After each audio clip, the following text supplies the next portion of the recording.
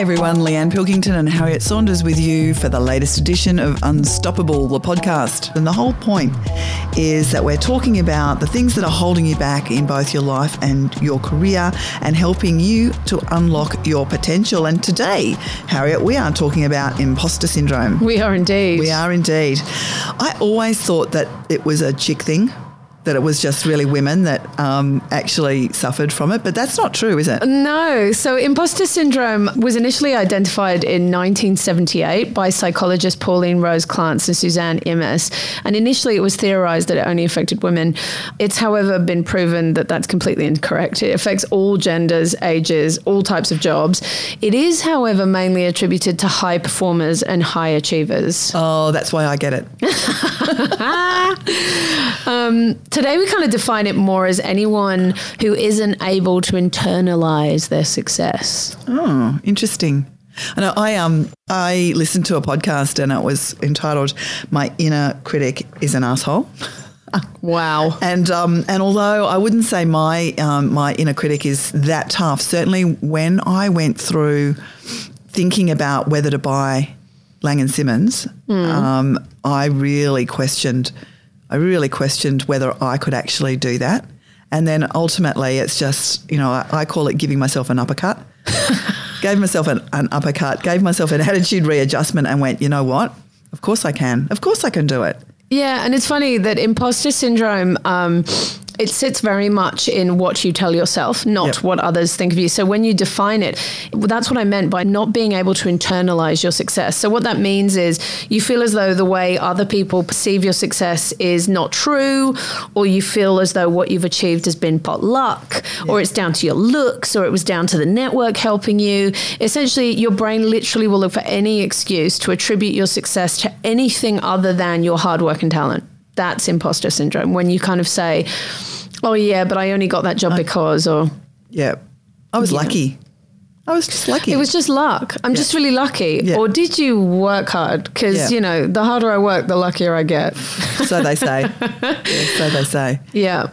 So are there different types of imposter syndrome? Yeah, there are. Yeah. So you can really sort of begin to figure out what type of imposter syndrome you have by having a think about the main sort of types that you can define. So the first one is the perfectionist. This is when you focus primarily on how you do things, often to the point where you demand perfection of yourself in every aspect. So it doesn't matter if today I recorded this podcast because it wasn't perfect and therefore doesn't count. Right? So you don't count it. So, and because perfection is such an unrealistic goal, you can never actually meet the standards. Or when you do, it's like a 1 in 20 or 1 in 100, no matter how hard you work. So instead of acknowledging the hard work you've put in after completing a task, you instead criticize yourself for the small mistakes and you feel ashamed of your failure or the fact that you didn't get it right.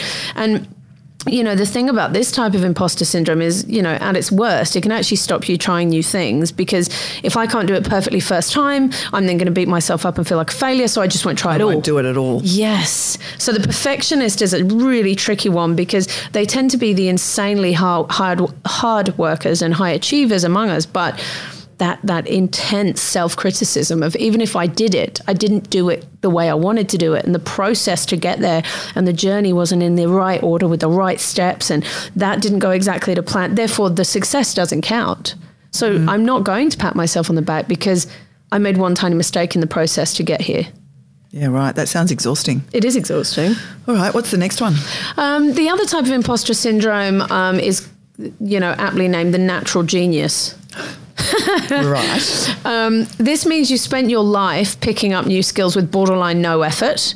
So this, the type of people, like one of my sons is like this. He's just like insanely good at any sport he does. Mm-hmm. So much so that when he's great at that sport, he won't give himself the kudos for it. Right. You know what I mean? It's like, well, I'm so insanely good at rugby that obviously I scored 5 tries, but I'm not proud of it. What do you mean? Give yourself a minute. No, I can't. And so because you believe you should understand new material and processes straight away, or you should pick things up quickly because you're a quote unquote natural genius, this kind of it kind of creates this belief in your mind that competent people can handle anything with no difficulty. And so you either feel like a fraud if you have a hard time with something, or you feel like you achieved it too easily and it doesn't count. So you borderline never feel like you're achieving anything, because you're like, well, that was too easy and it came naturally to me, so it took no effort, so I don't get the kudos for it. And then on the counter of that, why am I finding this so hard? It's because I'm an idiot. And that's intense self-criticism. It means if something doesn't come easily to you, or you fail at it on your first try, you feel ashamed and embarrassed and you don't take credit. Whereas, what we know about a growth mindset and about a high-performance person is that you need to have that ability to navigate failure and mistake on the journey to success. And so this person will self-sabotage, unfortunately, which is a big challenge. Yes, absolutely. All right, what's the next one? The rugged individualist. Okay. So this is someone that just thinks they can do everything by themselves. Oh, okay. And if they have to delegate or ask for help, it doesn't count. So it's like, you bought Leanne Simmons, but you needed help, so it doesn't count, Leanne. It's that kind of that. Yeah, right. If that's not me. That one's not me. I know that I need help. I need a lot of help, Harriet. Do you? Always. I guess this one just kind of comes from a place of, if you can't achieve success completely independently, then you consider yourself unworthy of the achievement. Yep. If you have to ask for help or you accept support when it's offered, you just kind of feel like you failed at meeting your own high standards, and you don't really want to acknowledge failure. So again, a bit like the natural genius, if you don't accept failure as a part of the process towards success, you end up to some extent self-sabotaging what you can achieve. It is such an important thing to reframe failure. Incredibly important. Yeah. I mean, if you imagine anything you've ever achieved ever, you had to make mistakes on that journey. It's the learning process. If you imagine how your brain is built from an evolutionary perspective, you look at the way a baby learns anything. They learn to walk by falling over. That's right. It's the way your brain learns. And so as adults, we get this really counterproductive thought process going, where to fail is to fail. To make a mistake is to fail. And we need to really step back from that and remind ourselves, no, to fail and make mistakes is to learn and grow. That's how we are built in our brains. There's no point in thinking about it any other way. We've talked before on this podcast about how we as a corporate team get curious when we fail or when we make a mistake. We just look at that and go, did not go as well as planned. So let's get curious. That did not go to plan. That was a mess. What did we do? What went wrong there? And I think when you can keep your defenses down, we've also talked about sort of above and below the line. Yep. If you can be really above the line when you make a mistake, okay, so that was like probably one of the worst mistakes I've ever made. That was interesting. Why did that happen? What can I learn from it, and how can I grow? And if you can encourage that in a team, like our corporate team, we're pretty lucky. When we make mistakes, we get really curious. We go, okay, let's get curious about that. Why did that go so horribly, like car crash wrong? That was not good. Yeah, so for me as a leader, one of the things that I say to all of you when you start working with me, it's like, tell me, put your hand up. If something goes wrong, put your hand up, tell me, and tell me what you think the way we should approach it next time. So I want to make it a safe place for people to make mistakes and to learn and grow, because if you don't, then people are going to hide things from you. It's true. And it's rare that someone hides something because they don't care. The truth is, the reason we take failure and mistakes to heart is because we care deeply. So if you're an agent and you really mess something up on someone's campaign, you beat yourself up about it, it's because you care. Focus on the fact that comes from a place of caring about your vendors and your buyers and caring about what you do. Nobody wants to let anyone down, but I think you only let yourself and others down if you take that failure and let it be, a destructive force rather than one to bounce back from. Absolutely. The next version of the imposter? Oh, another type of imposter syndrome is the expert. Right. So this is a little bit like the perfectionist, but not quite. This is more focused on sort of if you You don't consider your work a success unless you've learned every single thing about the topic. Oh, wow. Right? So, that's a challenge. Yeah, massively. So you might spend so much time pursuing your quest for more information that you end up having to actually devote more time to gathering information than the task itself. So you self-sabotage. You don't achieve the thing that you're fully capable of achieving because you feel that you have no right to achieve it until you're an expert in it. Yeah. Which is that just stresses me out just thinking about it. Yeah, me too. And since you believe that you should at all times have every single answer to every single question, you consider yourself a fraud or a failure when you encounter knowledge you missed or you get asked a question you don't know the answer to. So if I asked you a question as the CEO of Leanne and Simmons and you didn't immediately know the answer, imagine if you then decided you weren't worthy of being CEO. Can you imagine how self-destructive that would be? Yep. So challenging. Yeah, it sure would. But I should say, we are going to give you some solutions to these. Are we? Yeah, we good. are. Because we're not just going to lead you down this black hole of imposter syndrome. Awesome. What's the next one? There's one last one, and that's the superhero. This is where you link your competence to your ability to succeed at everything. Right? So whether you're a student, a friend, an employee, a parent, if you fail to successfully navigate the demands of every single role, you feel it simply proves that you're inadequate. So I can relate to this one as a single working mom. So I often say I have to get myself off the hook by saying, right, you want to exercise today, be a great mum today, smash it at work today, and have a clean house and walk the dog, and make at least one friend phone call to maintain friendships. Cool. That's 6 things. Pick 3. Yep. Because if I try and do 6, I go down this road where I'm like, I'm not being a good friend. I'm not being a good mum. I'm not being a good head of growth and development. I'm not being a good dog owner. I'm not taking care of my house. I'm basically, I'm hopeless. I'm a complete failure. Yeah. So instead I reframe it where I say, pick 3, because I can never have 6, but I can do some of the others tomorrow. Yep. Correct. But the thing about the superhero is to succeed, you will literally push yourself to the full limit. So rather than focusing on the priority tasks, the priority roles that you have today. So like during the week, my work takes a priority role, but on the weekends, the mum role comes up and takes more priority. And so, but if I tried to get both 10 out of 10 every day, I'd burn out. Yep. Fact, right? And so the superhero is a classic burnout one. Even with maximum effort, even if you're doing your level best, like you're exhausting yourself and you're burning out, your brain will say, I should be able to do more. This shouldn't be this hard. Why isn't this easier? You're doing it wrong. Right. Such a challenge. That is a challenge. I think after listening to all of those, I think I might be the natural genius.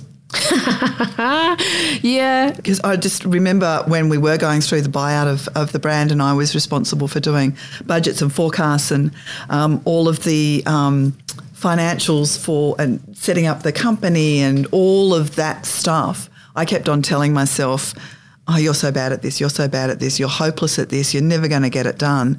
And the more I said it, the worse I felt. Yeah.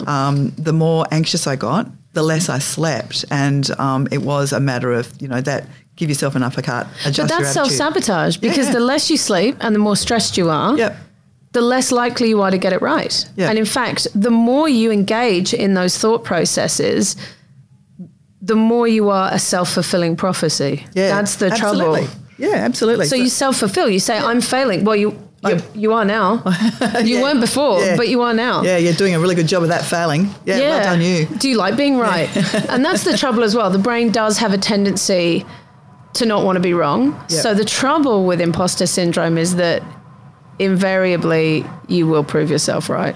Well, I actually, and I don't know whether this is a popular tactic or not, but I actually talk to myself in the third person out loud. Really? Yeah. It's like, Leanne, you can actually do this if you put your mind to it. Get on with it. Whatever works. Yeah. So I tend, when I get into imposter syndrome, I set myself up to achieve simpler tasks to drive the sense of achievement. So I will go for a walk. Yep. I will work out, or I will do an hour of yoga, or I will cook something delicious for my children. Yep. I will do something that has an instant endorphin release and sense of achievement, and sort of reframe and go, okay, you can do it. You can. It's the same thing. You give yourself a stern talking to and then Give yourself something to make you feel like you're achieving things. You can succeed at. Yeah. I think the trouble with imposter feelings is that they represent a really big conflict between your self-perception, so the way you think of yourself, and the way others think of you. So, and, other people can praise your talents and you will simply write your success off to good timing or luck. So not believing that you've earned what you've got from your own merits makes you fear constantly that somebody's going to rumble you. Somebody's going to realize eventually. So you actually put yourself also, not only are you having these awful thought process that's self-sabotage, but you're actually putting yourself in a state of anxiety as well. And I think it also creates a huge amount of pressure on yourself to work harder, to either keep others from recognizing your shortcomings and failures, or, you push yourself harder because you want to become worthy of the role that you're in that you believe you don't deserve. You might want to make up for what you consider to be like a lack of intelligence, and you actually begin to feel guilty that you're tricking people. That's really hard, because if you're experiencing this and you actually feel guilty, so if you're an agent and you've just got this amazing listing, it's like this big house and it's, a career-making listing. If you're walking around feeling guilty because you don't feel like you've got the skill set to be handling a listing like that, that's challenging. That's really hard. So what do people do? Well, the trouble is, a lot of people who have imposter syndrome, and I see this a lot, will say, but I won't feel this way when, right? Yep. So let's use your example. I feel like an imposter right now buying the brand, but I won't feel like I'm an imposter when I've bought it, because then I'll have it and I'll be doing it. And now you've been CEO for how long? 18 months. So say when I've been CEO for 18 months, I will no longer feel this way because I'll have achievements to prove. Wrong. Right. The trouble with imposter syndrome is you can set yourself that type of targeted sort of, I won't feel this way anymore when. The trouble is, it's been proven that doesn't get rid of it. So it actually doesn't matter how much you achieve. You will never believe unless you fix the thought process that you've got there. And so over time, this can fuel anxiety and guilt and all those things. And obviously burnout. I think it's really important to say that research shows a huge amount of people suffer with it. So if you are listening it's not unusual, right? Correct. So what do we do about it? Mm-hmm. The first thing is to understand it. And I think we've gone some way to sort of talking about that so far today. But how do we stop the self-sabotage and what I like to call comparatonitis, where you're like, there's that saying, isn't there, that comparison is the thief of joy. Yep. So if you compare yourself constantly to others, you're robbing yourself of the joy. And so we want to kind of work out how to resolve the internal voice, because the truth is, it doesn't matter what you achieve. If the internal voice does not change, those thoughts will apply at every stage of your career, your relationship, your fitness regime, your weight, your anything. You will always sabotage your own success and rob yourself of the joy of your achievement. So there's a really cool practical tool that you can use to correct and work through these thought processes, and it's called a thought ladder. Okay. I don't know if you've ever done one of these. No, I haven't. So a thought ladder is pretty cool. So the basic concept is that we can't go from thinking something like, let's pick a thought, okay? I'm fat. Let's just do that one. Okay. I don't know why it's the one that came into, because that's the worst form of self-sabotage, right? Self-image.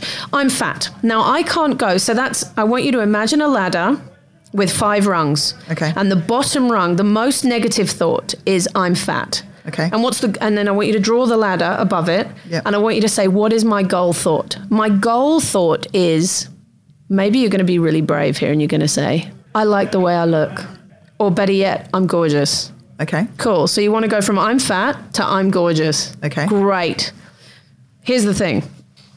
That's too big a jump. It's a big leap, yeah. Big leap. So what you need to do is work your way up the ladder. So the bottom thought is negative. Right. Okay. And the top thought is positive. And there's 5 steps. So the negative thought is, let's call it number 1 is negative. I'm fat. So then you go 1 rung up and you go, okay, what's the second thought that is less negative? It's not even neutral. It's just less negative. I don't mind the way I look in that dress, or I like my ankles, or I like my hands, or pick something. You're not even being neutral here. You're just being less negative. I'm annoyed at that part of my body, but I'm okay with that part. Cool. Then you go up 1 more and you pick a neutral thought. The neutral thought being, I'm okay with my body. Just okay. Don't even need to be positive at this point. I'm okay with my body. Okay. The next thought above that is neutral to positive, which might be, I think I look great in jeans, or I am really happy with, my legs, my wrists, my hair, and my eyes. That's actually more positive.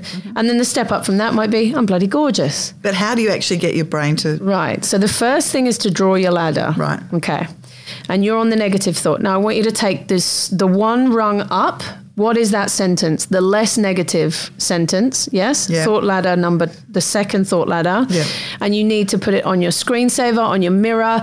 You need to put it by your bed. And you need to say this thought to yourself over and over and over and over and over and over and over and over. And I mean over. So it should be on your computer screen, your phone screensaver, Post-it note, whatever works for you. Say it to yourself when you wake up. Say it to yourself when you go to bed. Read it when you feel bad. Once a day is fine. 20 times a day is better. Say it until when you say it, you don't feel uncomfortable. And that can take weeks. It can take months, depending on how bad your imposter syndrome is. So if you apply it to your career, the bottom rung, the most negative thought might be, I'm a terrible agent. Right. The thought up might be, I'm not the worst agent. Right. The thought up from that might be, I'm an agent and I'm okay. Yep. The thought up from that might be, I'm an agent and I do a good job. And the top thought might be, I'm a great agent. Yep. And you literally work your way up the ladder, one rung at a time. And you say the thought, you read the thought, and you get completely obsessed with that thought until you can say it and believe it and not feel uncomfortable. And you literally work your way up one rung at a time. And it does take time. Some rungs will go quicker than others, and there'll be some that you really get stuck at. Yep. And so it's usually when you get comfortable with the neutral thought, it's quite hard to jump to positive. Yeah. But if you can brainstorm your own thought ladder from the thought you are today to your goal thought and break it down into 5, you're welcome to do 6 or more steps. If you need to pad them out more, do it. If you feel that the jumps are too severe, pad them out. Do a thought ladder of 10. And every time you just move up one rung, that's your new thought. Put it everywhere, put it all over everything, and sit with it for a couple of weeks, maybe longer, until when you say that thought to yourself, you're actually okay with it and it sits with you and you're not uncomfortable. And you can even imagine yourself believing it. So the goal here is to reframe your thoughts one small step at a time. Well, that sounds amazing. I would love to get some feedback from people that have tried that tool. Me too. Yeah. I have tried it and it did work. But absolutely, if you're out there listening and you have imposter syndrome, build yourself a thought ladder and just work your way up one rung at a time. Sounds like a plan. All right, I'm going to let you go with thanks to the Bella Vista Hotel for hosting us in their beautiful little podcast room. It's awesome. I will see you very soon. Bye.